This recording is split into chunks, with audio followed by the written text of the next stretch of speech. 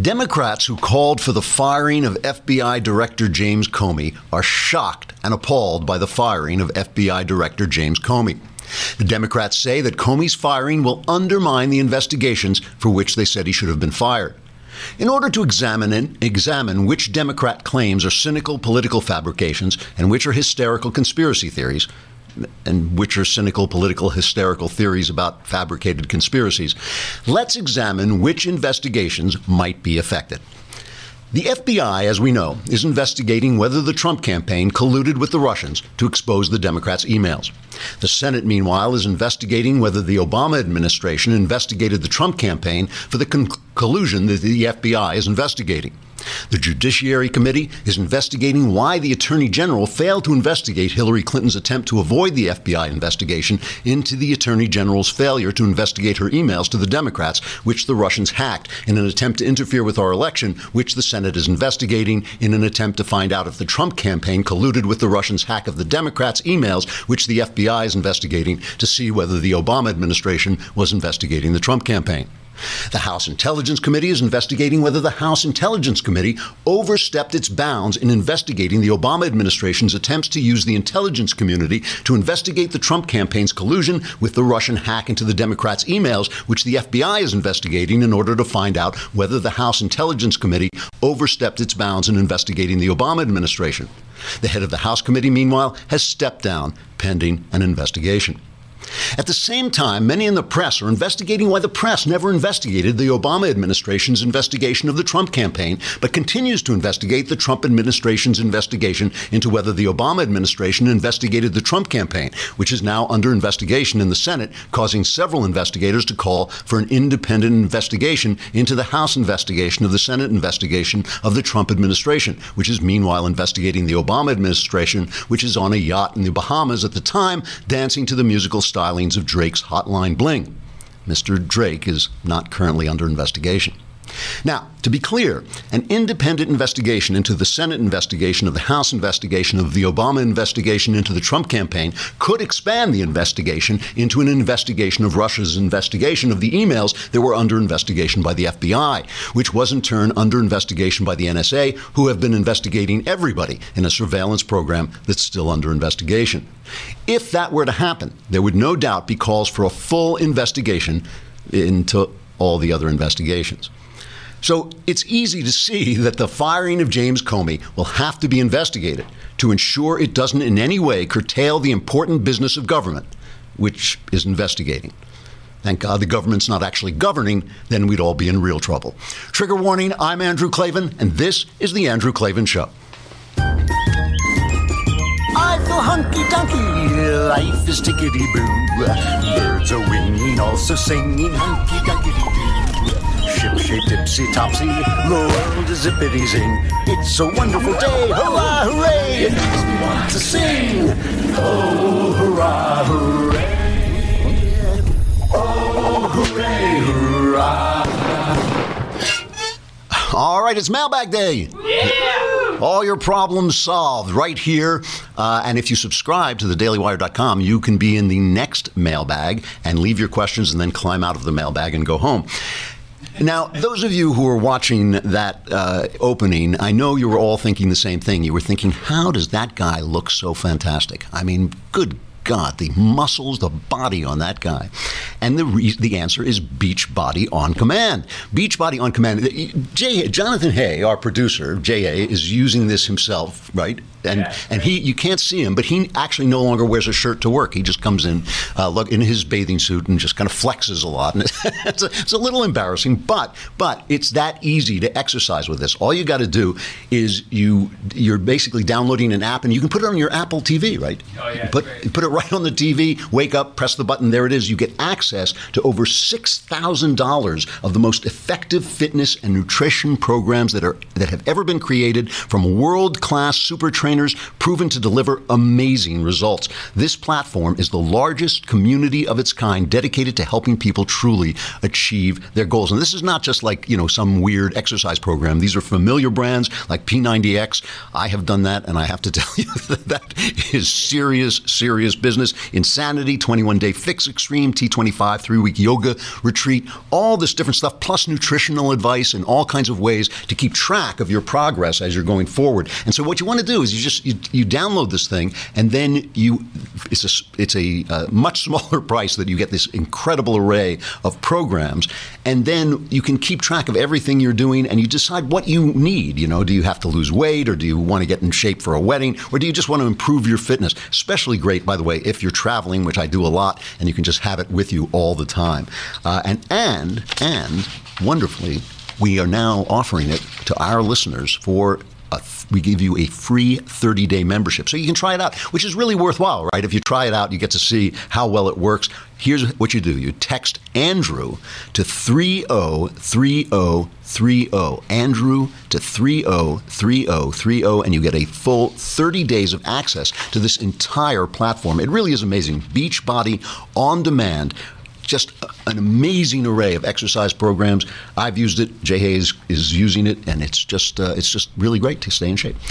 All right, so should we all be hysterical and run around with our hair on fire? I'd left my hair at home, but otherwise I would set it on fire to react to the firing of James Comey. I mean, I have to say, it is ridiculous that the Democrats who have been just excoriating this guy are suddenly shocked and appalled. I'm shocked, Mr. Trump, to find that you have fired James Comey. So he gets a letter, like a classic Trump letter. He gets this letter firing him, delivered by Trump's personal bodyguard while he's at some job fair. He apparently thought it was a joke when he first got it. But I love this thing where Trump says, "Well, I greatly appreciate you informing me on 3 separate occasions that I am not under investigation. And I nevertheless concur with the judgment of the Department of Justice that you are not able to effectively lead the Bureau." So this is basically him saying this has nothing to do with FBI investigation into any kind of collusion between Trump's campaign and the Russians. And the Democrats, who, like I said, they hated Comey because they blamed him for Hillary's loss, right? Hillary blamed him for her loss. The Democrats blamed him. Now, suddenly, they're selling the idea that this is a constitutional crisis on the order of Nixon's Saturday Night Massacre. So listen to, of course, the networks, they just serve as an echo chamber for the Democrats. That's all they are. They're the Democrat echo chamber. And here are the Nets selling the Democrats' message. Calls for a special prosecutor to take over the Russia investigation. Democrats compare this to Watergate. Some congressional Democrats compared President Trump to Richard Nixon, who ordered the firing of the Watergate scandal's independent prosecutor. And put this into context for us, because some are comparing this to Watergate. Well, it's understandable that people are comparing it to Watergate because, of course, what happened there is that President Nixon fired the special prosecutor because he was getting too close. And here we have the president firing the head of the FBI. Columnist in the New York Post said, if all you've got is a hammer, everything looks like a nail. And if all you are is a Democrat, everything looks like Watergate. This is a reference to 1973. The special prosecutor investigating Watergate tried to subpoenaed Richard Nixon's tapes, the tapes of his conversations with private people. Private conversations in the Oval Office. Nixon didn't want to give them over, so he demanded that the AG fire Cox. The AG refused, so he fired the AG. Then the deputy AG refused, so he fired. And then finally, it was Robert Bork, I think.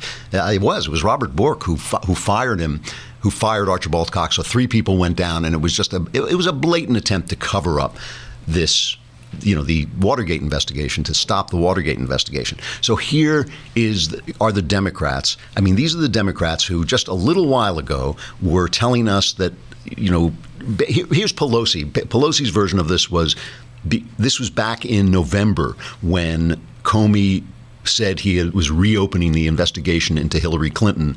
This is how Pelosi reacted to it at the time. I think he made a mistake on this, and he clearly has a double standard when it comes to Donald Trump, or keep him out of it. Just when it came to the hacking by the Russians, that the highest competence of our intelligence community says the Russians did this. I know it privately because of being hacked by the Russians. And he says, well, it's too close to the election to talk about that. And yet it's not too close to the election to talk about the emails that he says may not be significant. So I think he made a mistake. And these jobs, if you're not in it for a while, you can't take the heat. And I think he just couldn't take the heat from the Republicans. It's really unfortunate because I do believe he is a good person. Maybe he's not in the right job. He's not in the right job. So you know what was coming. John Nolte tweeted yesterday that he's lucky that Hillary didn't get elected. Comey is lucky Hillary didn't get elected because not only would he be fired, he'd be dead. But, it was obvious. It was obvious that Comey's head was on the block if the Democrats got elected, and the only difference was that Trump didn't do it right away. But we're going to talk about this more, obviously, when we try and get at what went on. But before I do, I have to play Keith Olbermann's reaction back in October. Keith Olbermann, this is his reaction back in October to Comey reopening the investigation into Hillary's emails. The director of the FBI must resign. First, he must retract his statement, then resign.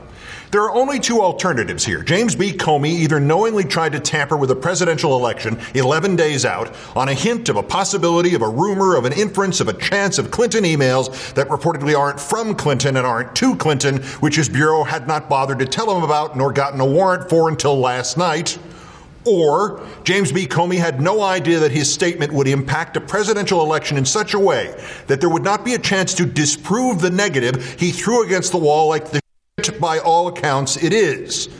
In the former case, Comey, once that rarest of individuals, the nonpartisan legal hero from the Bush administration, is a criminal who has desperately and personally and at the last minute tried to deliver this country and its 240 years of democracy into the hands of a self-obsessed, compulsively lying fascist with no respect nor interest in anyone or anything besides himself and no understanding of the real world and the billions of people he could kill in a fit of pique over something somebody would say about him on TV. So that was his reaction. That was his reaction back in October. Yesterday, he tweets, Trump declares war on the U.S., fires Comey.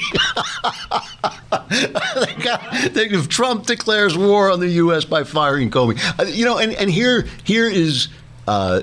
Well, you know what? I'm not even going to play them all. They're just like talking. They're basically saying, oh, it's a constitutional crisis. It's a constitutional crisis. Here's the problem, okay? When you fire the independent investigator, the special investigator into Watergate, you're trying to put a kibosh on an investigation. The FBI is not going to stop investigating the Russian collusion if there is an investigation. They're not going to. It's not Comey who was investigating. It wasn't Comey like in a trench coat and a snap brim hat going out and investigating. There are dozens of agents on this case who, by the way, the FBI is a really good organization. It really is. And by the way, if they try to put the kibosh, the FBI is going to leak like a colander. It's just going to be suddenly everything they've got is going to be in the newspaper. Trump knows that. Trump's not a dummy. It's utterly ridiculous to think. It's just implausible to think that Trump is trying to stop this investigation this way. It just doesn't make sense that that's what he's doing. What is also implausible, of course, is what Trump said. Trump basically said, I'm doing this because you mishandled the Hillary Clinton investigation. That's also implausible. That nobody can believe that. I just have to stop for just a minute, though, and talk on a sidebar here about how often the Democrats depend on your ignorance to say what they say. And the reason they can do that and the reason the Republicans don't do it as much, it's not because the Republicans are saints and the Democrats are devils. It's because the Democrats know the press will back them up. The Democrats know if they depend on your ignorance. You talk to Democrats. Whenever I go to New York, I talk to a lot of Democrats. They believe this stuff. They believe this stuff. Oh, they will. I can tell you within the next week, several Democrats will say to me, "Oh, it's just like Watergate. It's exactly like it's Watergate. It's Watergate." You'll just keep hearing the same way with global warming. The people just absolutely buy into this stuff because they buy into it because the press echoes everything that the Democrats say. But it's interesting that Chuck Schumer basically gave the game away, because Chuck Schumer was one of the people who said he had lost confidence in. He said, "I've lost confidence in Comey." Now, when you say that, that is essentially saying that the guy should lose his job. When you say, "I have lost confidence in your ability to run the department," you are saying this guy is out. So Chuck Schumer said that, when the email investigation was reopened, and he was asked about it as he was saying what a cover-up, it's all a cover-up, blah, blah, blah, blah, blah. And he got off, and he actually described the situation that we're in now. I never called on the president to fire Director Comey. I had a lot of questions about how he handled himself. But the overwhelming question is this: if the administration had those same questions, the events occurred months ago, and they should have fired Comey on the day they came into office. All of them occurred before he came into office. So that does not seem to me to be a very logical or persuasive explanation. So he's absolutely right. The question is not why he fired Comey. It's why he fired him now. That is the question, and we're going to try and answer it, or at least look at some theories. But first, we have to say goodbye to Facebook and YouTube, which means if you don't come over to thedailywire.com and hear the rest of the show, you will miss the mailbag, which in turn means that all your problems will continue.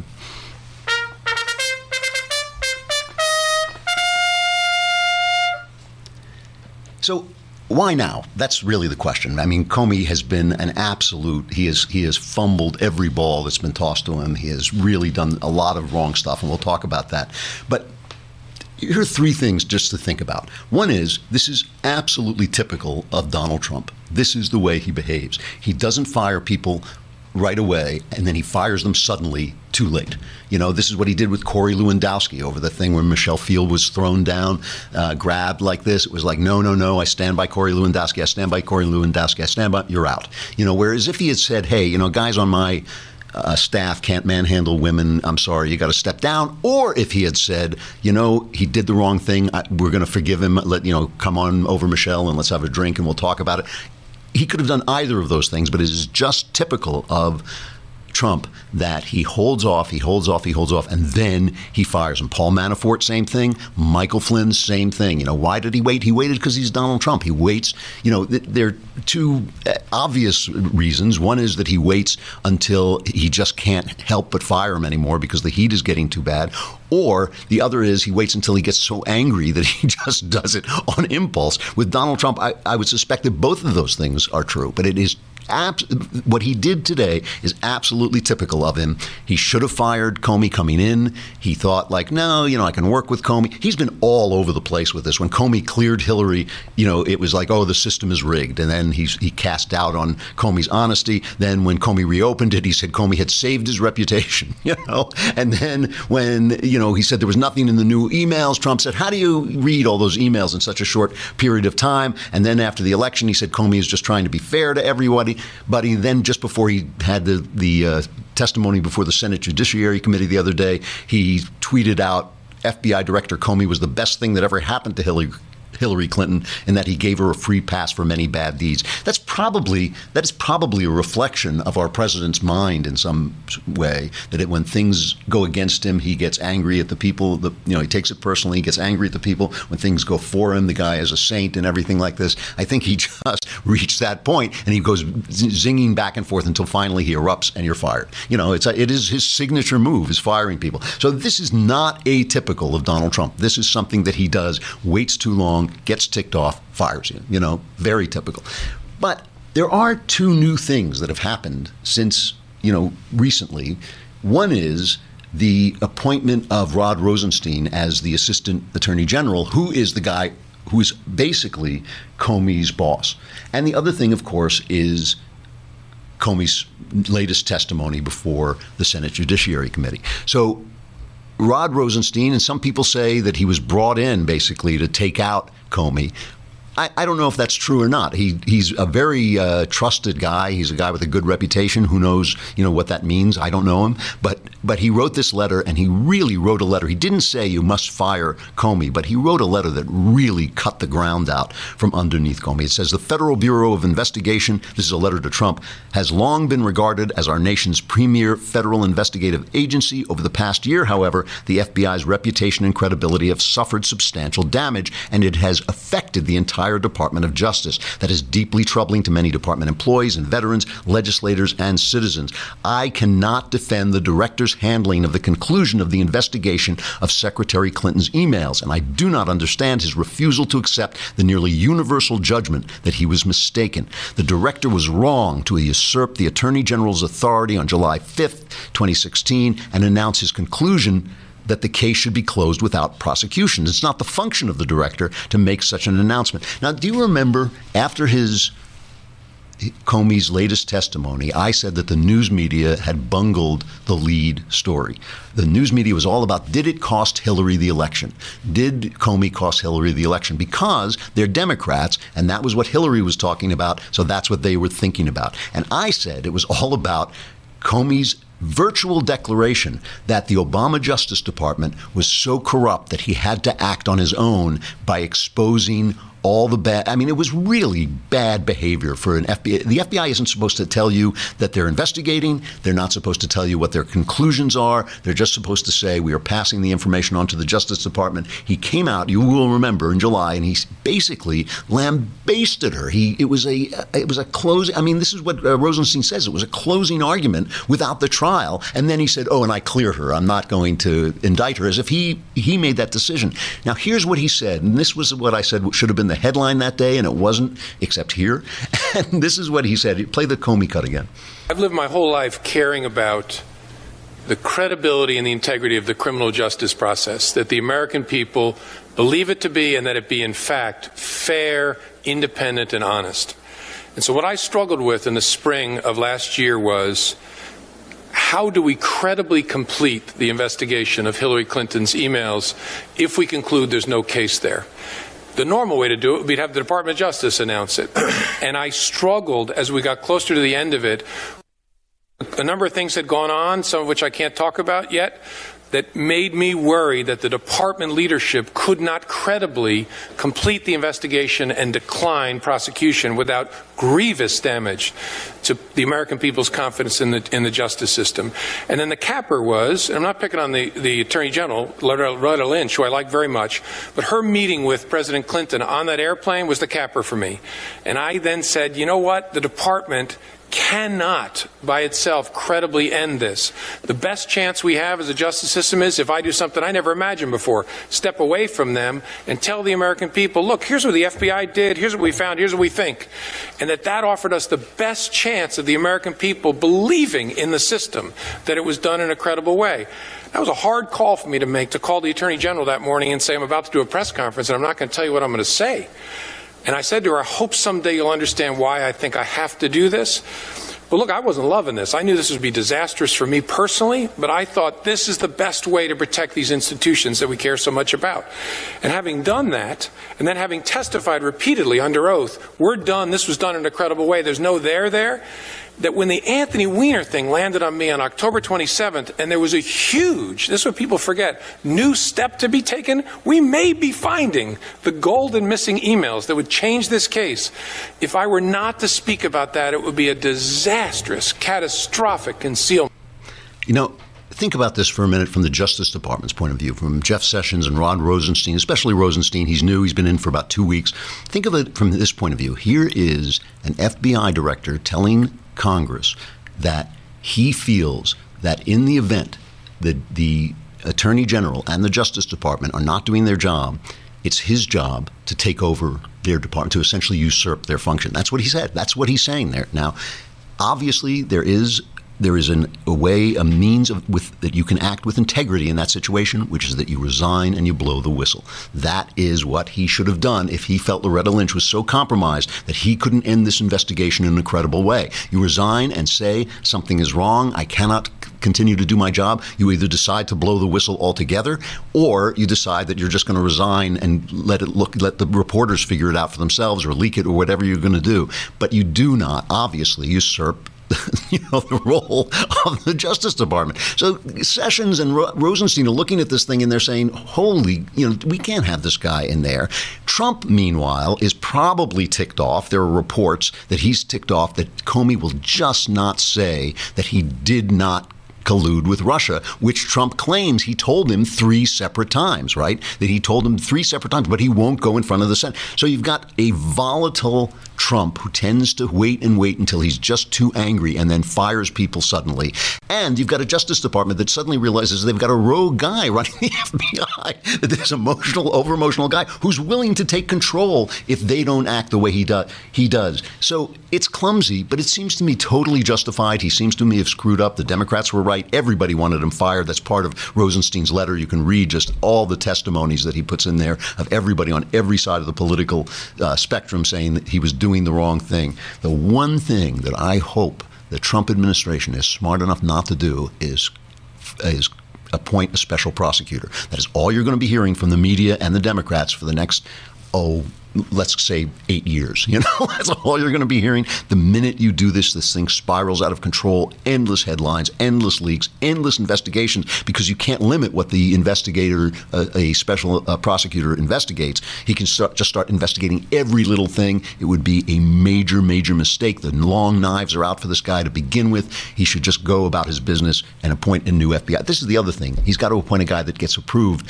by Congress. So, it's not like he's going to appoint, Ivanka, he's going to appoint, although he may try, but he's not going to do that. So he's going to have to appoint somebody that everybody trusts and that looks good. I do not believe it's a cover-up. I really don't believe that at all, but I do believe it's clumsily handled. The mailbag.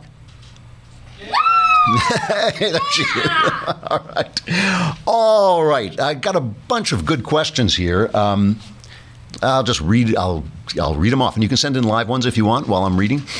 From Nathan. Hi, Andrew, longtime fan of yours. I ask this question as a religious conservative male. In today's world, it is not easy to find a partner who is willing to agree with no premarital sex and other values. What is your opinion of the old saying that God has a plan for you when it comes to finding a spouse? Do you think that holds true? And should you just go through life expecting to find someone? Or do you think you should go out of your way to find that person? Thanks and love the show. There are a lot of great expressions. I'm not a member of Alcoholics Anonymous, but I have attended them in training for hotlines, for hotlines. So I've been in training. They have an expression, God can't drive a parked car. And I think that that's a really good expression, because I do believe that God has a plan for your life. I do believe that part of that plan may well be the partner you're supposed to have. It may not be. But God can't drive a parked car. And there are places, after all, to find women who share your values. One of them would be church. Would be a good place. There's the kind of place where you find people who at least, share your baseline values, which really is important when you marry somebody. I mean, you don't have to share all values. You don't have to share all opinions. But I just think, should you say God has a plan for me, so I'm going to put my feet up on the table and do nothing? Absolutely not. Absolutely not. I do believe that God has plans for people's lives, and I think you have to search for that plan. You have to pray to understand that plan, and then you have to act in accordance with that plan. I always think that, there have been times when God has all but spoken to me and said something like, stop smoking. But I have to stop smoking. It has to be me who does it. All right. From Jared, dear intellectual savior of the unwashed masses. That is one of my lesser-known titles, but it is, in fact, my title. Werewolf Cop was an amazingly awesome book of pure awesomeness. Title is a little though. I completely agree. One of my best novels. I'm absolutely convinced, Werewolf Cop. I cannot believe that nobody stopped me from using that title. Yeah. If you could get anyone to direct a film adaptation of that masterclass of a novel, who would you pick and why? Thank thank you for your time. Just picking famous directors, I think it would be this guy, I don't know how to even pronounce his name, Denis Villeneuve. He's the guy he recently did Arrival, which was not my favorite of his movies, very slow, and I just didn't think it was dramatic enough. But he did a picture called Prisoners, which is slow and meditative, but so tense and so cool. And he did Sicario, which is very violent and had a couple of flaws in it, but just really, he does these really smart thrillers that are very, very tense. And obviously, with Arrival, he showed he could handle the special effects and make it realistic, which would be important in Werewolf Cop. So he would be the guy. Dear Claven the Conqueror, only the conquered peoples call me that, but it's fair enough. As a lapsed Catholic agnostic of 30-plus years, I find you may be the most effective advocate for faith I've ever heard. I'm glad to hear that. I loved your book, The Great Good Thing. I have to mention the name of the book, The Great Good Thing, A Secular Jew Comes to Faith in Christ. I love your book, and you've almost won me back. I've always wanted to believe, but I always stumble on the precipice of the leap of faith. My question, what makes the story of Christ more compelling to you than the faith of your birth, or for that matter, Buddhism? They can't all be true, so why is Christianity true? I've never gotten past this question. Cheers, Bob from New Jersey. First of all, I want to say that I really respect people who want to believe but don't pretend to believe. I've always respected that. Follow your search, follow your journey. Make sure that you believe what you believe before going forward. To me, the answer to this question is very easy, but I want to make sure I say it in the right way, because what I don't want to do, I believe that Christianity is uniquely true, which means I believe that all other religions are in some sense false. But I don't want to pick on other religions. And you can only caricature another religion from the outside, especially speaking in a few minutes. From within, religions provide, all kinds of comfort and open the eyes to all kinds of truths. But I believe that doesn't make the religion itself true. The one I always pick on is the Mormons. When I've read their book, the book seems to me almost absurd, and yet the Mormons are lovely people and they seem to regulate their lives very well. It's none of my business whether I believe in their beliefs or not. And I don't mean to pick on them particularly, but it's just I've read the Book of Mormon and I couldn't believe it. But I see how well they live. So here's the thing about Christianity that seems to me so appealing. Everybody has sayings, little maxims in their mind that they live by. One of mine is don't believe what you don't believe. Okay? And by that I mean I meet people all the time who say this stuff that I know they do not live by. So they'll say there's no such thing as morality. And you say well, why don't you cheat on your wife? And then they go into this long, crazy thing. And I just think hey, it's wrong. You don't do it. You don't do stuff because it's wrong, Christianity presents my life as I know it to be. Okay, I know I am a self. I know I am a soul. I know I also have a body. Okay, and this is the way Christianity presents my life. I know that the desires of my soul and the desires of my body are out of whack, but not unrelated. That is also the way that Christianity presents my life. I know that I'm not what I'm supposed to be. That I was supposed to be something, and I am not that. And that is also a depiction of Christianity. I know that the world is not an illusion, which is a lot of the Eastern religions, and I have practiced Zen. I practiced Zen for many years. One of the things that the Eastern religions are always saying is the world is an illusion, and this is like scientism, not science, but scientism always is saying this. You're not really a self; it's just an illusion that the brain throws up to somebody who's not there. I don't even understand exactly what it means, but all those things I don't believe. It's the same reason I'm not that interested in certain philosophy, like Descartes. I think, therefore I am. I already know I am. It's interesting to think about it. Philosophy is fascinating, but I don't need to prove that I am. I know it. I know it to be true. Christianity, again and again, in most of its central doctrines, describes life as I live it. Again, I don't want to pick on other religions, but when some Buddhists say, for instance, all suffering comes from desire, that doesn't represent my life. Suffering comes from desire. Also, joy comes from desire. There's all this stuff. And finally, the fact that the world, two things. The fact that the world is a place of suffering, which is part of Christianity, but also that if you live in the truth, if you live outside the truth, you will do well in the world. And if you live in the truth, you won't do well in the world. And if you live absolutely in the truth, you'll get crucified. Seems to me a very accurate description of the world that we know, the tragic world that we know, the messed up, fallen world that we know. Christianity is the only religion that represents both the life that I live and the God that I believe is there, because I do not believe that God is sitting there saying, if you do this, everything will be great. If you do that, everything will be bad. It just doesn't do that. And so it explains so much about the life that I live. You know, when I actually became a Christian, which was a big step for me, and that's why I wrote the book, when I became a Christian, one of the things I really did say to myself, the kind of escape hatch I said, is that if I became less of a realist, I would reconsider. I would think maybe I had made a mistake. If I started to live in this kind of fantasy, happy land, you know, cotton candy world that I see certain Christians do live in, I would say, oh, you know, this is a mistake. But instead, I find that I have become far more realistic about life. I've become far more able to deal with life and predict what's going to happen in life, insofar as that's possible. My insights into other human beings, which is half of living life, half of the trick of living life, have become much clearer, much sharper, and much more borne out by their subsequent actions. So, you know, that's my argument. I mean, Christianity presents my life as it's lived. And if you say, well, this miracle and that miracle and all that stuff, yeah, you know, you can argue that stuff forever. That's not the question. The question is, does the vision of Christianity represent life as it's really lived? And that is why I think it is uniquely true. I think it does that uniquely. I have to move on. I wish I could just keep answering mailbag questions, but I can't, because I have to go into stuff I like. We need some sound for stuff I like. You know, we have the great woo for woo-hoo, Lindsay's great woo-hoo for the mailbag, but stuff I like needs a, like, you know, maybe like stuff I like, you know, some sort of dopey thing. All right, so something like that. Not quite that, but something like that. All right. So I've been talking about scenes from the Bible that are really powerful scenes in themselves, and how they are represented in pop art, and how they affect pop art, or how pop art reacts to them or discusses them, you know, is in a conversation with them. I want to talk about the Last Supper, just one thing from the Last Supper, and I have to give credit to the God King of the Daily Wire, Jeremy Boring, because he is a very, very insightful gospel interpreter, and he said this about the Last Supper, and I had never thought of it before.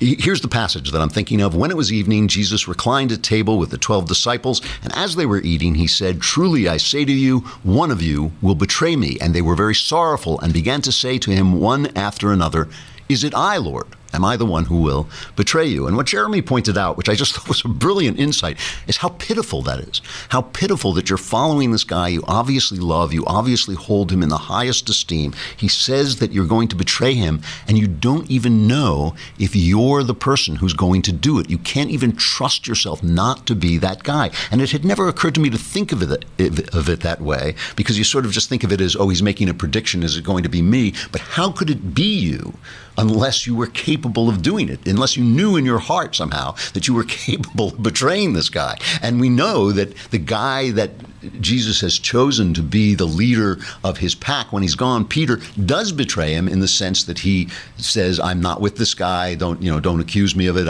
He denies him. He doesn't betray him, I guess. He denies him and says, "I will never deny you. I will stand with you unto death." And then when it comes down to it, he punks out, you know. And so that is a powerful thing about who we are, because all of us walk around with daydreams of heroism. All of us. We walk around thinking, I'm the guy who would run into the fire to save the lady. I'm the person who would stand up before the dictator and tell him no. I am the guy who would tell the truth. And when you hear people rant politically, and part of our business here is to rant politically, you hear them saying, well, why didn't Comey quit? Why, that's what I'm saying. Why didn't Comey do this? Why didn't he do the right thing? Sometimes it's hard to give up your job. It's hard to lose your salary. It's hard to tell your boss he's full of it. It's hard to tell your professor you're a conservative when you know you're going to get a bad mark. It's hard to do these things, okay? And so we know in our hearts that we are all capable of failure, and what we don't know is whether we're capable of courage unto death. We don't know if we're capable of courage even unto getting a bad mark on a paper, even unto losing our jobs. We do not know how bad we are, And this is always reflected in some of one of my favorite kinds of thrillers. I have written them myself. I guess you would call them amnesia-based thrillers. I wrote one called The Animal Hour, which has one of my earliest thrillers. It has some things I wish I could change in it, but it also has a very, very cool plot and a very cool resolution. And the question that the woman in it asks is, she doesn't know who she is am I the good guy or am I the bad guy, And we see this in one of the truly great thriller films, The Bourne Identity, where this guy comes back with this is based on the Robert Ludlum novel, and he comes back with complete memory loss and suddenly starts to find that he has skills that make him suspect to himself. Who has a safety deposit box full of money and 6 passports and a gun? Who has a bank account number in their hip? I come in here, and the first thing I'm doing is I'm catching the sight lines and looking for an exit. I see the exit sign too. I'm not worried. I mean, you were shot. People do all kinds of weird and amazing stuff when they're scared.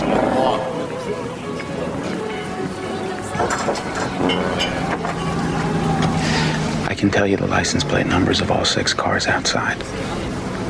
I can tell you that our waitress is left-handed and the guy sitting up at the counter weighs 215 pounds and knows how to handle himself. I know the best place to look for a gun is the cab of the gray truck outside. And at this altitude, I can run flat out for a half mile before my hands start shaking. Now, why would I know that? This idea that you cannot trust yourself, that you know that something's wrong with you. The film that I want to recommend, because I'm sure that everybody has seen The Bourne Identity, and if you haven't, you should watch it. I mean, The Bourne Identity, as a professional thriller writer, I actually took that film and broke it down, which I do only very occasionally with things that I think are really, really cooking with gas. And I broke it down scene by scene just to see how it was constructed. I mean, just part of my job, but I wouldn't do it unless I thought the film was really well constructed. It really is. But the film that I want to talk about, or just recommend, is a film you probably haven't seen. In 1987, they call it, in Wikipedia, they call it a neo-noir supernatural horror film called Angel Heart. It's with Mickey Rourke and Robert De Niro and Lisa Bonet, who was one of the daughters on the Bill Cosby Show, and this famously, she does her first nude sex scene, which is very nude, very sexy. And it is a story of Robert De Niro plays a very mysterious, wealthy guy who hires a private eye to find a missing person who owes him something. And it is just such a well-constructed film. It is horrific. It is bloody. It is violent. So don't watch it if you don't enjoy that stuff. But it is a powerful film based on a novel by William Hortzberg. I don't want to run it down, but I didn't think it was as good as the movie. The movie is really something, and it's Robert De Niro at his best. Do we have time to play that one cut? Here's one cut. Okay, here's one cut between De Niro, the guy who hires the private eye, and Mickey Rourke, who plays Harry Angel, the private eye. This Dr. Fowler guy ended up dead with his brains blown out all over the place, all right? Fowler? Yeah, Fowler. Did you kill him? No, I didn't kill him. But the cops might think I did. Hey, look, I took on a $125 a day missing persons job with you, all right? Now I'm a murder suspect. That's it, I'm out. Such are the hazards of your profession, Mr. Angel. If the fee bothers you, we can have it adjusted. No, Cypher, you bother me. Listen, the closest I ever come to death is standing on the corner on 2nd Avenue watching the stiffs go by in the hearse. All right? That's the way I like it. Are you afraid? Yeah, I'm afraid. It's really, first of all, De Niro is just, he eats the scenery and he really hams it up, but he's great in it, and it's just a very, very dark, scary, exciting film, but it does tap into that Last Supper thing. Is it I, Lord? Am I the one who will betray you? Who am I? And what am I? And am I the good guy or the bad guy? All right, tomorrow, the last show of the week. This happened fast. Oh, Molly Hemingway is going to be here, isn't it? Is it Molly Hemingway? Oh, Molly Hemingway has written this incredible broadside about Trump and the media. It is so good. I'm sure you've seen her on Fox recently. If you ever watched the Bret Baier News show, she's on the panel sometimes. Incredibly articulate, incredibly smart. And this broadside, which I've been reading, is really great about Trump and the media. That's what we'll talk to her about. Be there. I'm Andrew Klavan. This is The Andrew Klavan Show. We'll see you then.